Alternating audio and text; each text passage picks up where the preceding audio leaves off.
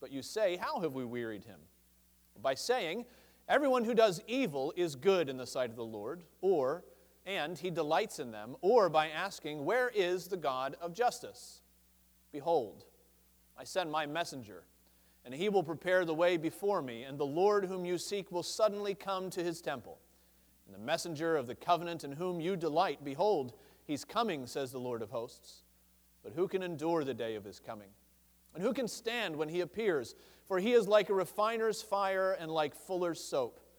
He will sit as a refiner and purifier of silver, and he will purify the sons of Levi and refine them like gold and silver, and they will bring offerings in righteousness to the Lord. And the offering of Judah and Jerusalem will be pleasing to the Lord, as in the days of old and as in former years. Then I will draw near to you for judgment. I will be a swift witness against the sorcerers, against the adulterers, against those who swear falsely, against those who oppress the hired worker, his wages, the widow and the fatherless, against those who thrust aside the sojourner and do not fear me, says the Lord of hosts. For I, the Lord, do not change. Therefore you, O children of Jacob, are not consumed. From the days of your fathers you have turned aside from my statutes and have not kept them. Return to me, and I will return to you, says the Lord of hosts. But you say, how shall we return? Will a man rob God? Yet you are robbing me. But you say, how have we robbed you? In your tithes and contributions. You are cursed with a curse, for you are robbing me, the whole nation of you.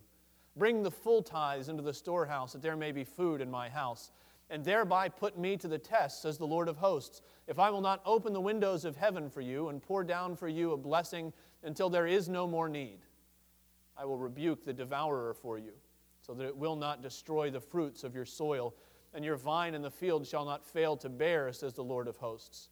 Then all nations will call you blessed, for you will be a land of delight, says the Lord of hosts. Thus far, the reading of God's holy and inerrant word. May he add a blessing as we discuss it this morning. I wonder if any of you have ever taken part in either burying or digging up a time capsule. Anybody done that? Nobody? Not even like a little one in your back? Okay, a few. I haven't. But we see it and we know the concept. It's the idea of taking, sort of, if you can, a slice of time and putting it aside. And the goal, I guess, whenever it's opened is really to have a mark of how things have changed, to see the difference in the time that it was buried, the time that it was dug up. 2015, digging crews at MIT found a glass capsule that had been expertly sealed and filled with argon gas, an inert gas, so nothing inside would be destroyed. They cracked the capsule, so they kind of ruined it. But they found it, and it had a note on the outside, not to be opened until 2957, 1,000 years after it was buried. And it had all the boring stuff, right? It had newspaper clippings, and it had, things that were happening in 1957. It also had cutting-edge technology for the time, like a vial of penicillin, the forefront of medical advances. It wasn't until after World War II that the United States made penicillin readily available to the ordinary citizen. This was a huge thing in 1957. And I guess the goal is that if it's still there in 1,000 years, what will people think of the change in those 1,000 years that have gone by. Last time, we took a deep dive into the question of marriage, the sacredness of the institution, God's design for Christians, marrying Christians, staying married for life. And what we found is the reason for divorce among the people and the reason for their intermarrying with the nations around them was really that they had lowered their standards. That as time went on, they began to let go of some of the standards the Lord had given them in their covenant. And this was really a symptom that we've seen already throughout Malachi. The same thing happened in worship in the priests in the temple.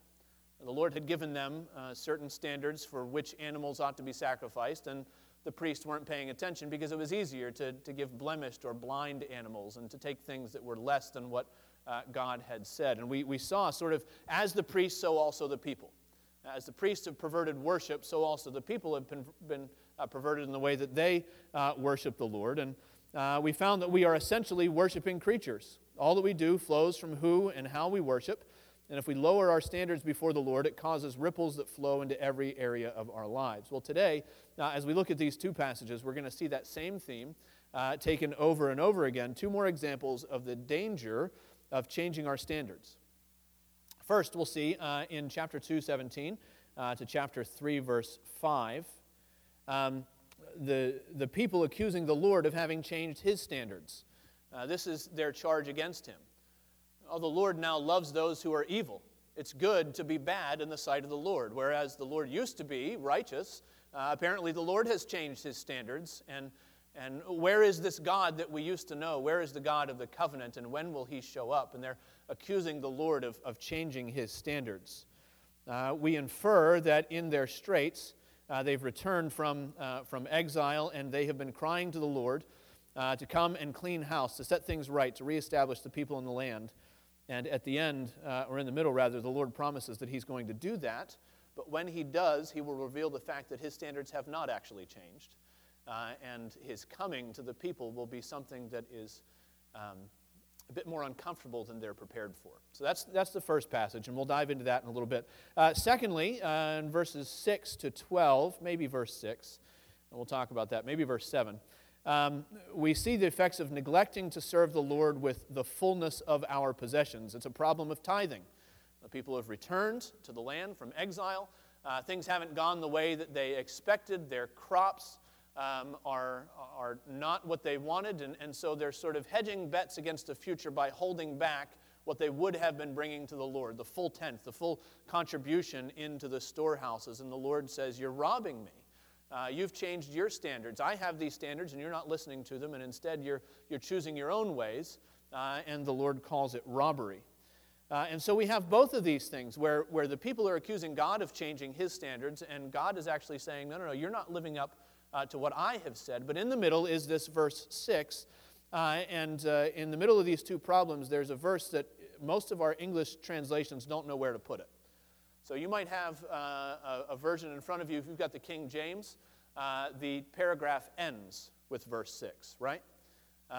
If you have the ESV, a paragraph begins with verse 6. If you have the NASB, the paragraph ends with verse 7, and we're not sure where to put it. But verse 6 really is this perfect Janus looking in two directions. Looking back at the problem of what the people think the Lord has been doing, and looking forward to what God is calling the people to. And it's this idea, this doctrine of the unchangeableness of God. The theological term is the immutability, the fact that God does not change, that his years have no end. And the Lord is saying there is no slice of his character which somebody could bury and then dig up 1,000 years later and say, wow, things have really, really changed here. The Lord, no, he's the same yesterday and today and forever. His years have no end. I, the Lord, do not change. Therefore you, O children of Jacob, are not consumed. This is the basis of our spiritual security. It's the fact that our God is the same and he does not change. You find it on the lips of Balaam, all the way back in Numbers, this pagan prophet who was hired to curse the Israelites. This is what he says in Numbers chapter 23, verses 18 to 20. Balaam took up his discourse and he said, rise, Balak, and hear. Give ear to me, O son of Zippor. God is not a man that he should lie, or a son of man that he should change his mind. Has he said, and will he not do it? Or has he spoken, and will he not fulfill it? Behold, I received a command to bless. He has blessed, and I cannot revoke it. So here's what we find in our passage today, and we're going to open the discussion in just a moment. We find a reminder of the unchanging character of the Lord. We find that together with the prophecy of his coming to refine his people, to establish them in righteousness by his divine messenger, and also a call to serve the Lord in faithfulness, giving to him from our first abundance, and trusting that he will supply our need according to his riches in Christ Jesus our Lord. Now, those are the introductory comments. Now, time for a little bit of interaction. As we look at this first section where the people are accusing the Lord of having changed, what's going on here? We see that they are saying, well, the Lord has changed. Everyone who does evil is good in the sight of the Lord, and he delights in them. But what we see in one sense could be downplayed. We could see this almost in light of Psalm 73, Psalm 37, where where godly people are wrestling with the prosperity of the wicked. This is what is spurring their question. Well, how do they know what God loves? Well, they're judging by the way that he treats them. Clearly, there are wicked people in the land who aren't being judged and thrown out, and so they infer that God must love the wicked, apparently. He's given up judging. And when will he show up, by the way? And there's a sense of that, if you remember Psalm 73, Psalm 37. Psalm 73 says, I was envious of the arrogant when I saw the prosperity of the wicked, for they have no pangs until death. Their bodies are fat and sleek. Behold, these are the wicked. They're always at ease. They increase in riches. And all in vain have I kept my heart clean and washed my hands in innocence. You see the same thing in Habakkuk chapter 1. O Lord, how long will I cry to help and you not hear, or cry violence and you will not save? You hear the same thing in Jeremiah chapter 12. Righteous are you, O Lord, when I complain to you, yet I would plead my case before you. Why does the way of the wicked prosper? Why do all who are treacherous thrive? You plant them and they take root, and they grow and produce fruit. You are near in their mouth and far from their heart. So what is it that makes the difference, as we sort of set up this question of wrestling with God's providence? What is it that makes the difference between what the Lord says here? He says, the way that you're doing this is wearying me, and the way that maybe in Psalm 73, godly people can wrestle with, well, what are we to think about the prosperity of the wicked? What about Jeremiah, who wants to plead his case before the Lord? Is that wearying him? What makes the difference between a godly way of thinking and wrestling through the prosperity of the wicked and God's mysterious providence and the way that the people are wearying the Lord here? What do you think? Dave? Time scale? What do you mean?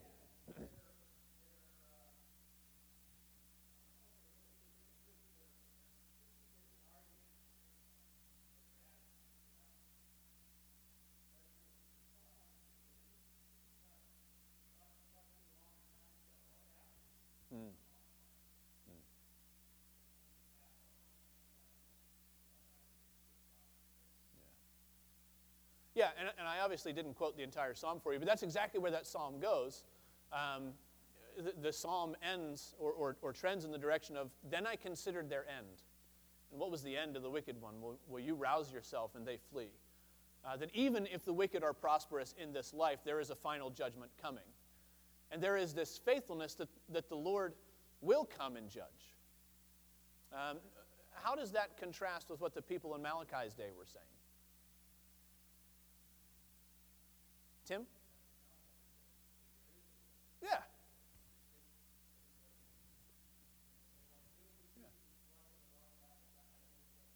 Yeah. Yeah. Yeah. Instead of taking their concerns to the Lord from the standpoint of faith, they're really raising a complaint.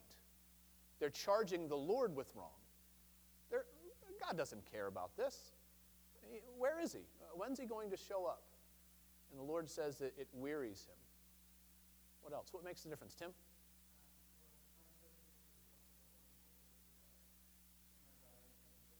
Hmm. Hmm.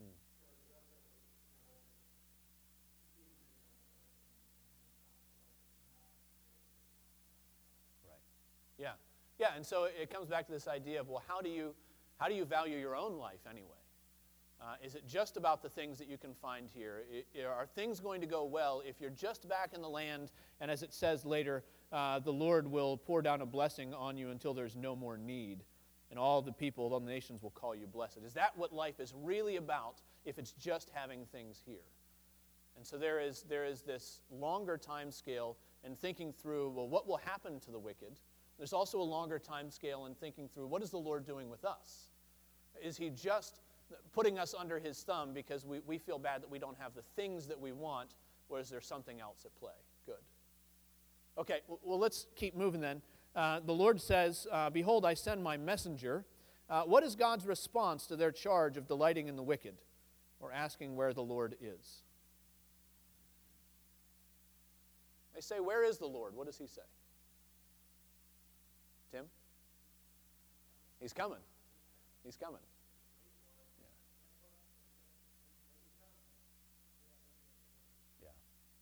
Yeah, we very often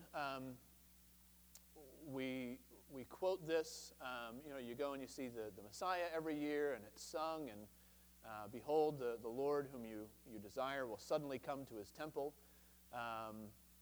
And we think of the joy of Christ coming very often, and we associate it with that, and it is.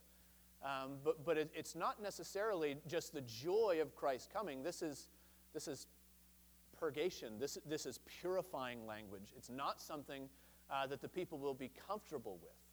It will not be something that everybody says, wow, isn't it great that the Lord is here? He's actually giving them a warning.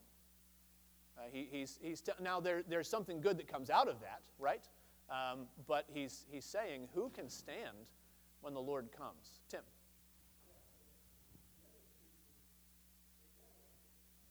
Yeah.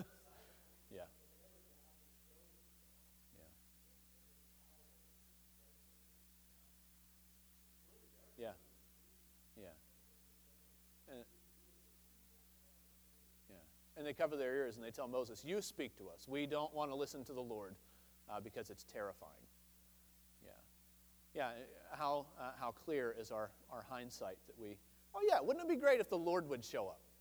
Well, not as great as you think it would be in some sense. It is. And there is a trend toward blessing in all of this. This is an unmitigated disaster. The Lord isn't saying, like he says to the nations, I'm coming to just destroy everything. It's not even what we saw in Amos, where the Lord was saying, look, you're all wicked, and we're going to have a reset. We're starting over in a sense after 70 years. The Lord he's purifying. And there's hope in that. There's this language of purification and refining. Good. What do you see in this language here that's ominous? We've spoken about it already, but what should stir the people up to realize that the Lord is coming in a way that they may not quite comprehend? Yeah, Jason. Suddenly, absolutely. Yeah, the Lord showing up and people not being ready. That idea, exactly, the thief in the night, and the Lord tells his people, stay awake, keep sober, be sober-minded, because the Lord comes at an hour that you do not know. And there's almost this idea of Peter's language in the New Testament. I think he picks up on some of this. Well, the Lord is not slow as some count slowness, but he is patient, waiting that all should come to repentance. And they're impatient for the Lord to show up. And God is saying, well, I'm slow, I'm waiting, but when I come, it's also that language of Peter that the heavens will burn and all of the heavenly hosts dissolve as with fire. This idea that when he comes, there is this burning. Dave.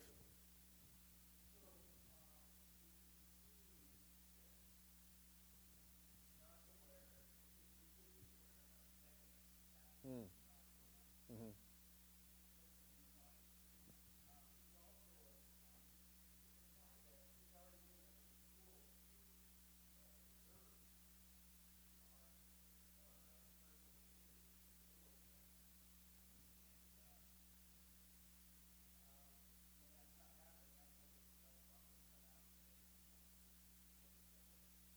What are the tools the Lord has given us? I like that.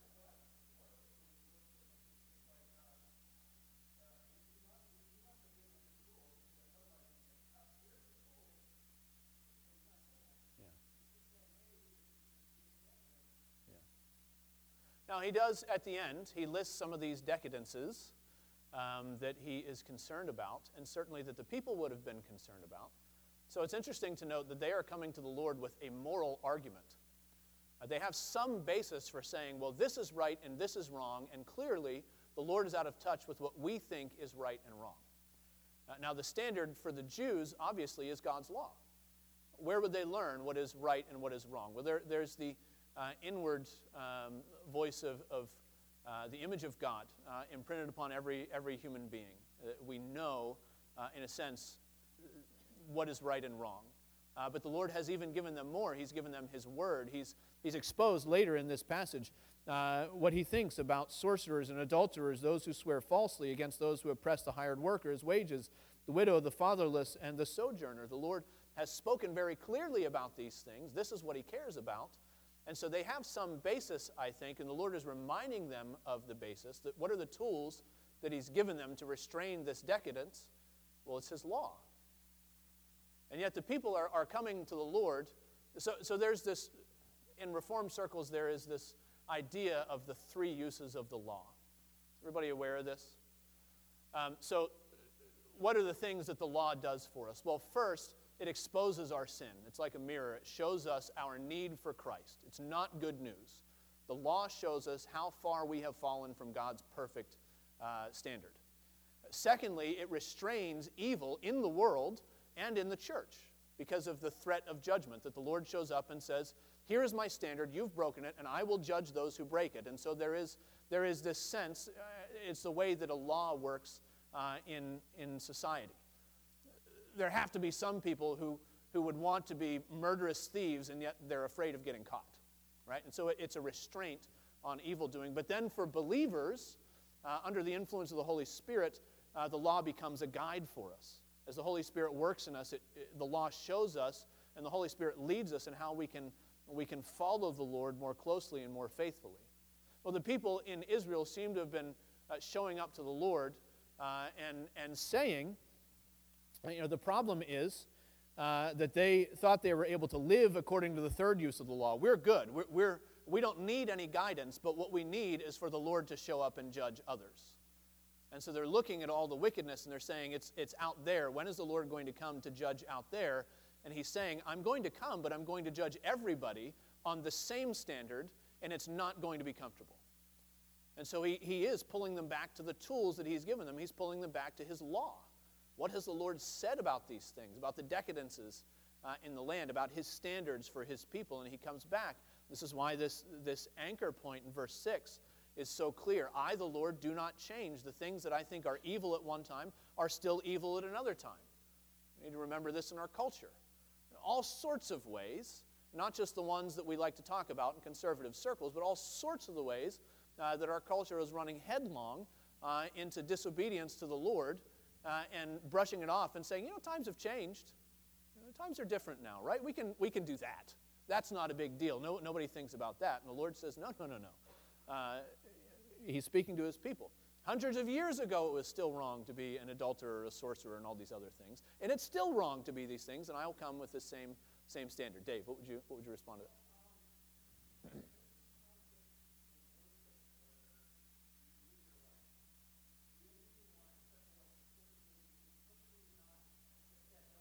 Yeah.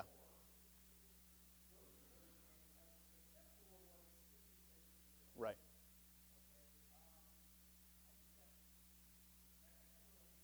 Regulative principle of worship.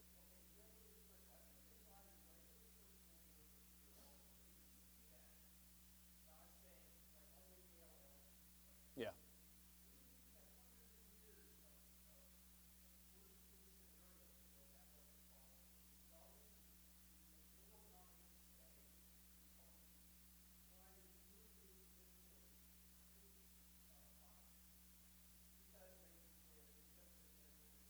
Yeah. Yeah.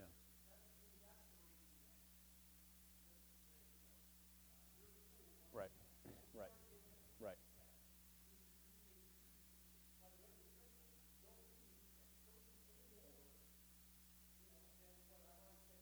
Yeah.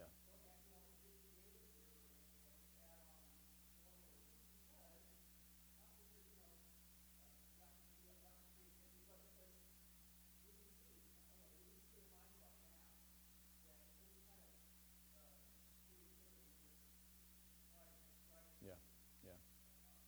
Now, the danger is that it's always easier to apply God's principles to others than it is to apply them to ourselves. And this is the problem in Israel. They're looking and saying, those people need to be set right. And the Lord's saying, who can stand in the day of his coming?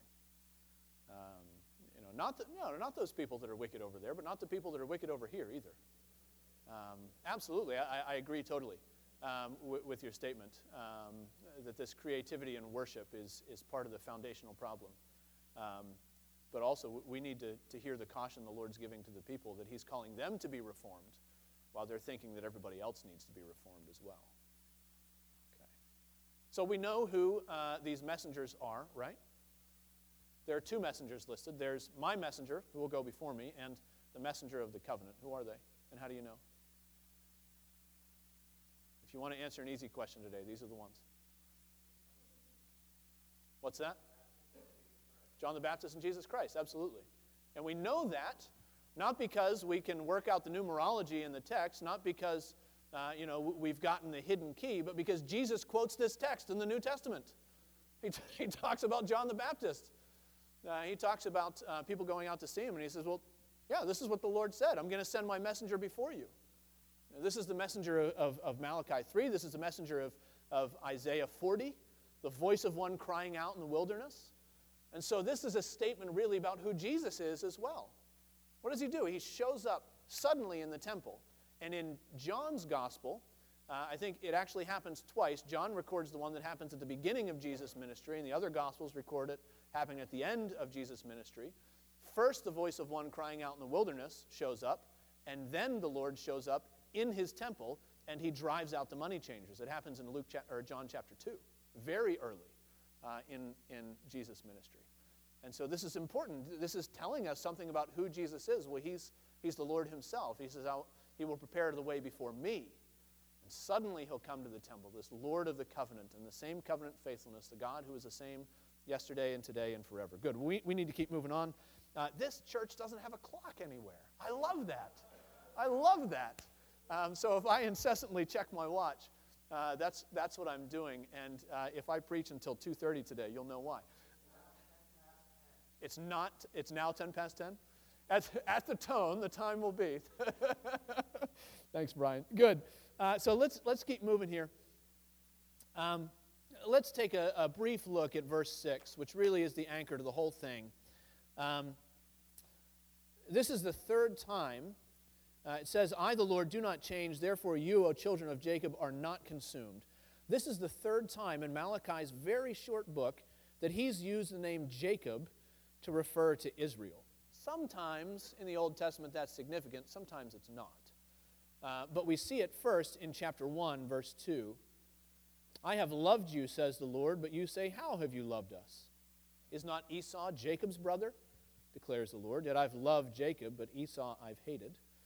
It shows up also in chapter 2, verse 12.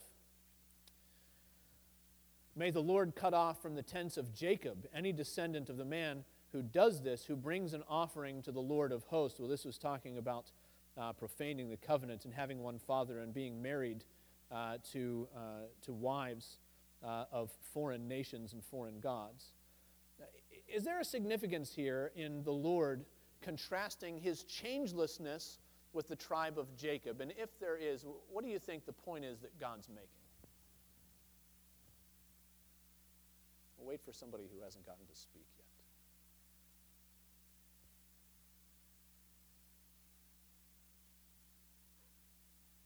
I, the Lord, do not change. Therefore you, O children of Jacob, are not consumed. What do you know about Jacob?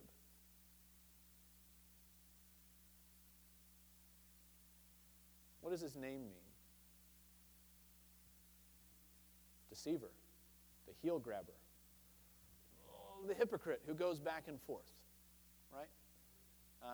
The one who went into the foreign land to flee from his brother. And yet throughout, the Lord has said from the very beginning, I've loved you. And they said, come on. How have you loved us? He says, don't forget Jacob.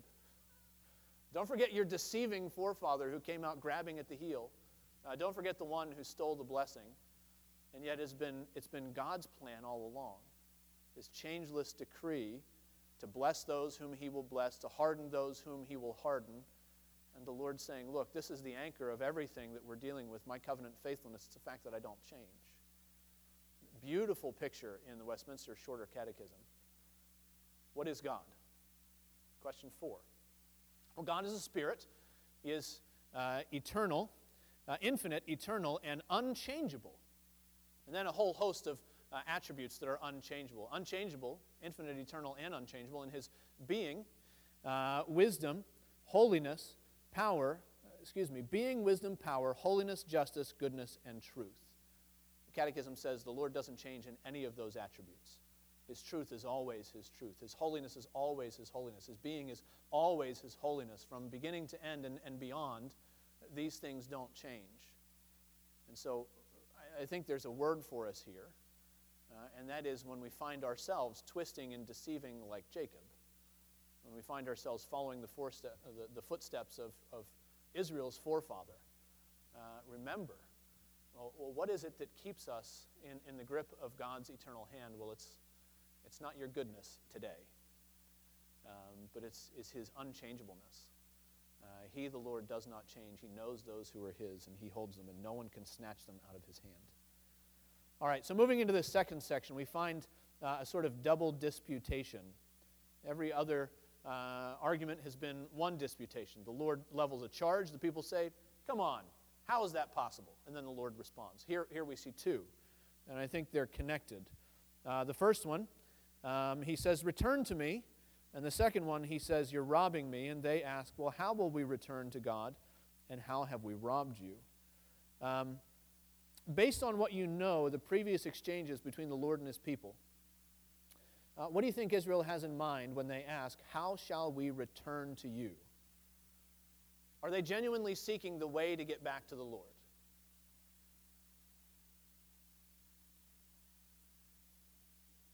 How shall we return? Well, give us the directions. We'll turn by turn. Is that what they have in mind, Garrison?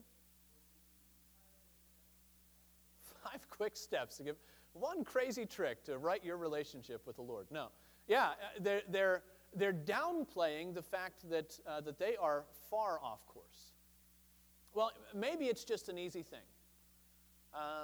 Maybe it goes further. I've loved you, says the Lord. How have you loved us? It's a challenge. This isn't true. Return to me, says the Lord. How should we return to you? It's a challenge. We don't need, what do you mean return to you? We've never turned away from you. How could you call us to return if we've not turned away? Tim? Absolutely. Absolutely. Some of the other prophets talked about the exile and the effect that it would have. And at the end of the 70 years, the Lord would bring His people back and they would return to Him. And so here they are. The temple's been rebuilt. It's pretty mediocre. But the temple's been rebuilt and all the old men cried when they saw it. But here they are. They've returned, right? They've got the law, right? They've got the sacrifices, right? They've got all the things and all the little places. How should we return to you? What are you talking about? Okay. The New Living Translation, I think, gets it pretty well. Translates it, but you ask, how can we return when we've never gone away? Notice these ideas. The Lord says, return to me. Look at verse 7 again. From the days of your fathers you have turned aside from my statutes and have not kept them.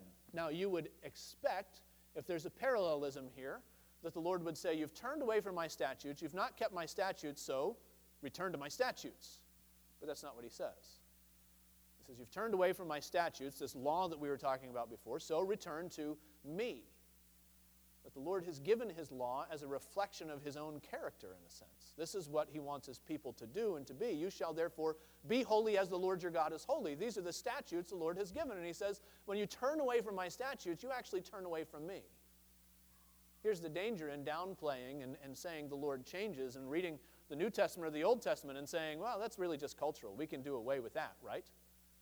Well, no. When you turn away from God's statutes, you turn away from the Lord. It's not a simple fact of just, well, I don't want to listen to this portion, so I'm going to construct an image of God in my own making. That's what I want. That makes me feel comfy. The Lord says, no, return to me. Here's how one commentator puts it. He says, by turning from the Lord's decrees, the people have turned from the Lord Himself. We cannot follow God without the guidance of His word, which must be carefully heeded to avoid stumbling or turning from the path. All right, so there's another rebuke, and it is the twin to the first one. The people are robbing God. And notice this is the answer, I think, to their hypothetical question. How shall we return? The Lord says, well, start with bringing in what you ought to be bringing in. And then the rest of this this passage deals with that big sticky question that lots of Christians have. Do we tithe? Do we not tithe? Maybe that's not a question in your mind. I know that in the circles that I grew up in and came out of, that's a big question. And so what does Malachi, how does Malachi help us to think through these issues? Tithe obviously is biblical in the Old Testament. Is a tithe biblical in the New Testament? And how do we know? Here's the big question.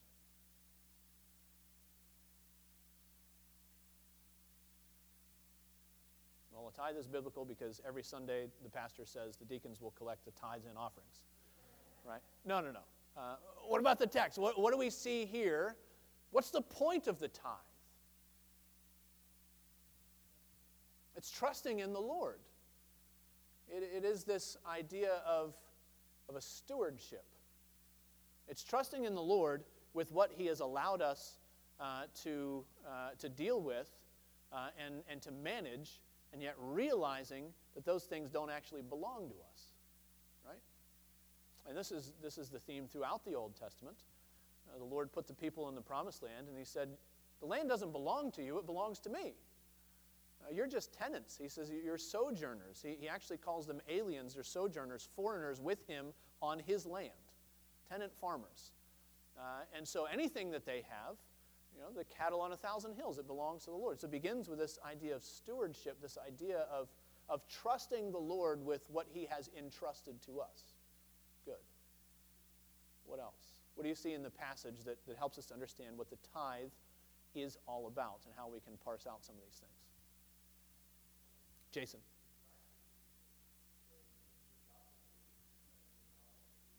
Absolutely. Here we go. Yeah. I'm gonna let our treasurer take over now, and we'll. I'm teasing. Yeah.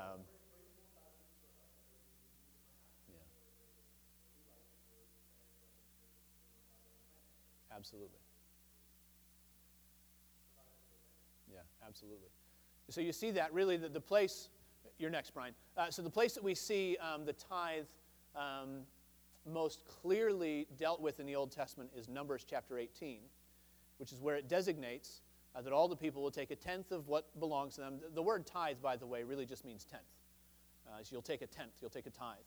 And they're to give from the first of everything and bring it to the central location where it was given to the Levites, because they did not have an inheritance in the land as the others did. The others had plots of land that were given to their children in perpetuity. That was kept in the family name. You had a farm that at the end of the 7 years Jubilee, the 49 and 50th year, the people would return to the land, and you always had some sort of security there. The Levites didn't. And so the Levites received from the offerings of the people, from the crops all throughout the nations, to support them. And actually, from the Levites' tithe, they gave a tithe. So they gave a tenth of a tenth.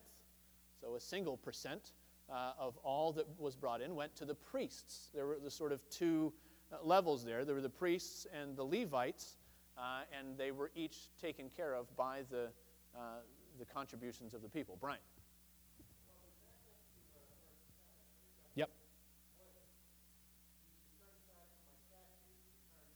Mm-hmm.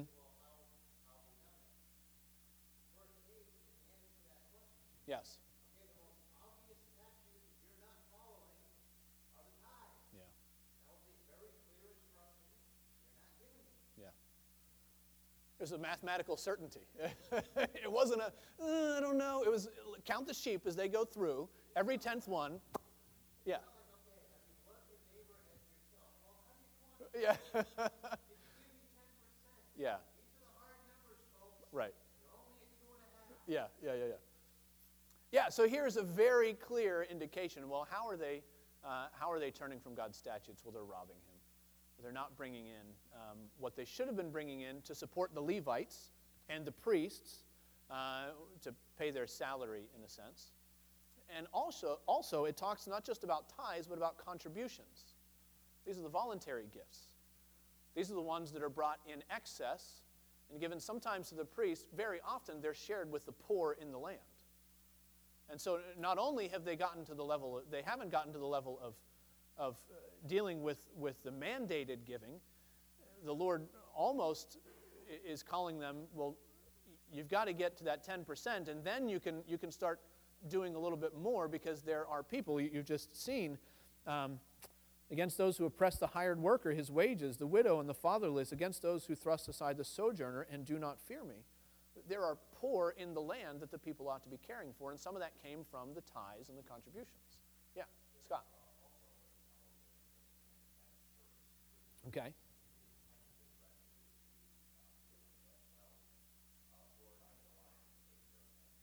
Mm. Yeah. Yeah.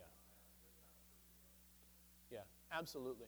We get an understanding when we read, well, what is this test that the Lord is giving them? This is a really strange phrase in the Old Testament. Put me to the test. Actually, no. The rest of the Old Testament says, you shall not put the Lord your God to the test. The devil shows up in the wilderness with Jesus. Do this. No. You shall not put the Lord your God to the test. But here he says, well, test me. And I'll do two things. He says, I'll open the windows of heaven, and I will rebuke the destroyer. Now, these are metaphors. Typically, it's understood as just sort of, well, God will bless you abundantly. And so if he opens the floodgates of heaven in our society, maybe that means he'll enrich your 401k. He'll cause your investments to skyrocket, whatever. But this is an agricultural society. The windows of heaven, it's probably rain. And the devourer, look what it says about the devourer. I will rebuke the devourer for you, so that it will not destroy the fruits of your soil, and your vine in the field shall not fail to bear. So there's either a blight, or there's a locust, or there's a something. So they're dealing with some kind of drought and some kind of natural phenomenon, whatever is killing their crops. And they're looking at things that are outside of their control. It's not just like, well, here's a raiding army. Let's gird on our swords and let's take care of them. They're realizing they're at the mercy of the elements and the Lord who is in control of the elements. And so they're doing exactly what Scott is telling us. I don't know that the Lord is going to care for us. Let's hold off a little bit. Let's wait and see how things play out before we take that. We might need that extra tenth, and so let's hold on to it. Mike. Yeah. Yeah. Yeah.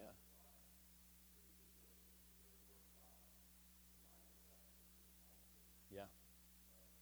Yep. Yep. Absolutely. So there is this spiritual tension that maybe talks about what's the roots of why would people go to the degree of robbing the Lord, of taking from him what was his already. Well, it's because they don't trust, but they're also, because of their lack of trust, they're simply not being obedient. You see this in your kids. You want them to trust you, you want them to obey, and you tell them things will work out better for you if you follow the way that I'm going. Your kids go, I don't know. And so they go in the other direction. I can't think of an opportunity or an example off the top of my head with which to embarrass my children, so I won't venture that. But you know how it works, right? But it comes down to the level of obedience or disobedience. You've turned from my statutes. You are robbing the Lord. And this idea that it is his. There's this stewardship. Now, does this still apply? This is all very good, right? And this is talking about what happened in national Israel with the temple and with all of these things. Does this still apply for New Testament Christians? Tim says yes. We'll take an informal vote, straw vote. Good.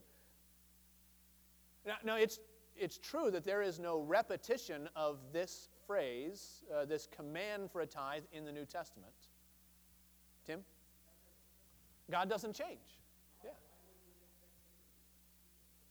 Right. He doesn't change. Now, here's I agree with you. Here's the argument that could be made, that when you see the tithes show up, it's a part of the ceremonial law, not God's moral law. And God has actually changed the ceremonial law. He has actually changed what is clean and what is unclean. He has changed the sacrificial mandate, because now he sent a perfect sacrifice. All these things were fulfilled, right? Has the tithe been fulfilled and abrogated the way that the rest of the ceremonial law has been fulfilled and abrogated? Kathy. Yeah.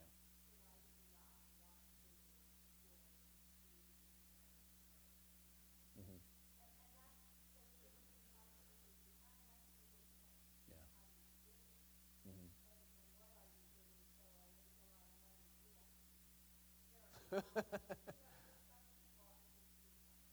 Yeah.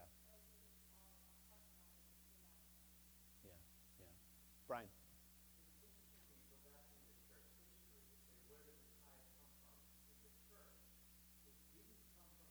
Hmm. Hmm.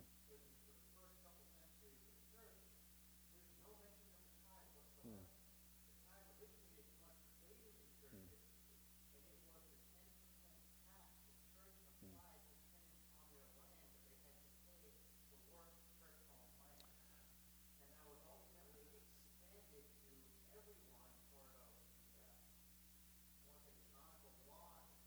Sure.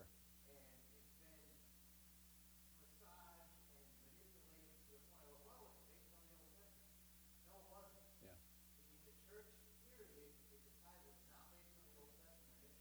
Okay. I would disagree with you a little bit.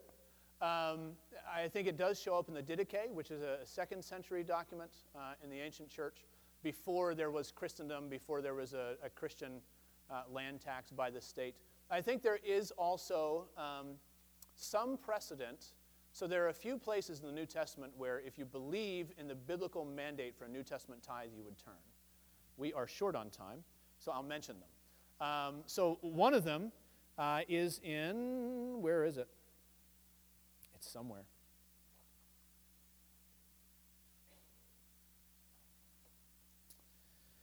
Jesus is talking to the Pharisees, wherever he's talking to the Pharisees. And he says, "Woe to you, because you tithe mint and dill and cumin, and you neglect the weightier matters of the law. These things you ought to have done without neglecting the former." Now, we could say Jesus is clearly upholding the tithes, but that's a pretty Jewish context. Jewish teacher talking to Jewish rabbis, pre-resurrection. Okay, all right. But in 1 Corinthians chapter 9, let's turn there.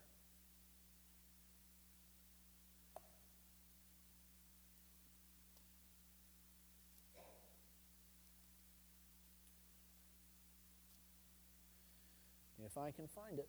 Suddenly don't have it in my notes.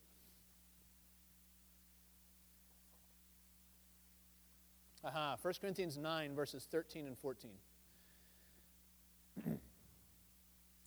It says, "Do you not know that those who are employed in the temple service get their food from the temple, and those who serve at the altar share in the sacrificial offerings?" This is pretty clearly a reference to the purpose of the tithe in the Old Testament.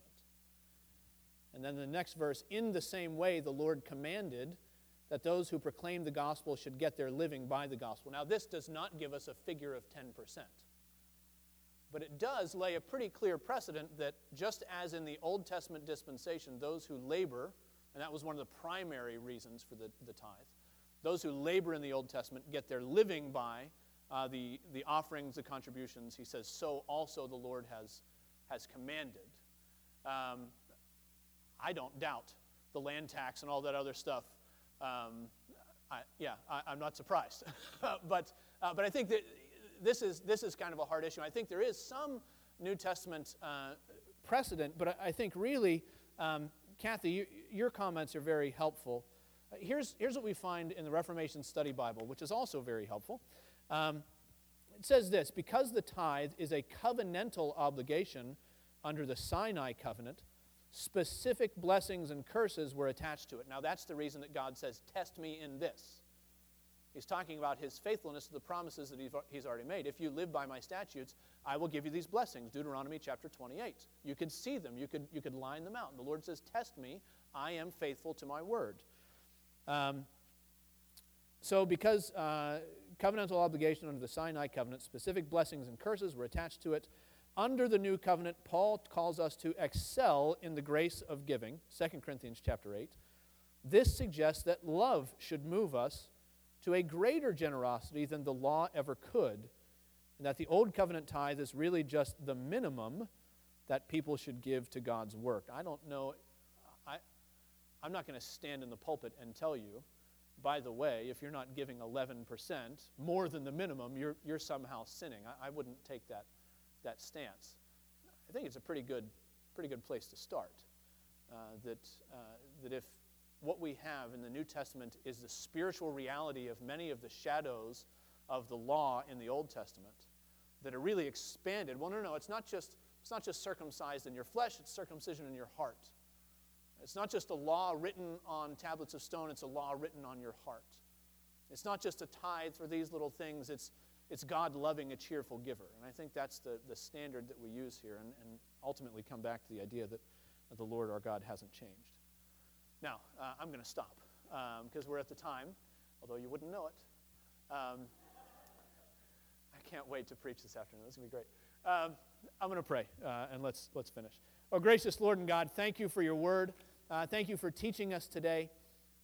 We pray that you indeed would be our teacher, that we would not be impressed by my words or the thoughts of the Reformation Study Bible or anything that has been spoken by individuals today, but that we would be brought back to your precepts, that you would turn us to yourself, that you would guide us by your law and give us your Holy Spirit, that we would be your people. Oh, gracious Lord, as we prepare for worship, we pray that you would set our hearts in the right frame. That again, as we are pawing over and excited about seeing this building and analyzing it, we pray, O Lord, for the freedom to worship you in spirit and in truth this afternoon, this morning. Help us to come before you aright with your Holy Spirit at work in our hearts. We pray in Jesus' name, amen. Fellowship time is down the stairs. You have to go through the narthex entryway to get down the narrow stairway to get downstairs.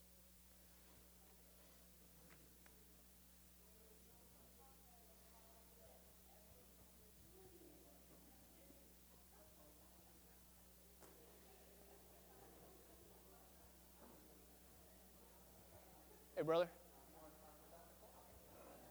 Well, yeah. That's because I'm pressured. Good to see you, man. Hey, good to see you. Welcome. How's the drive this morning? It was long. Yeah.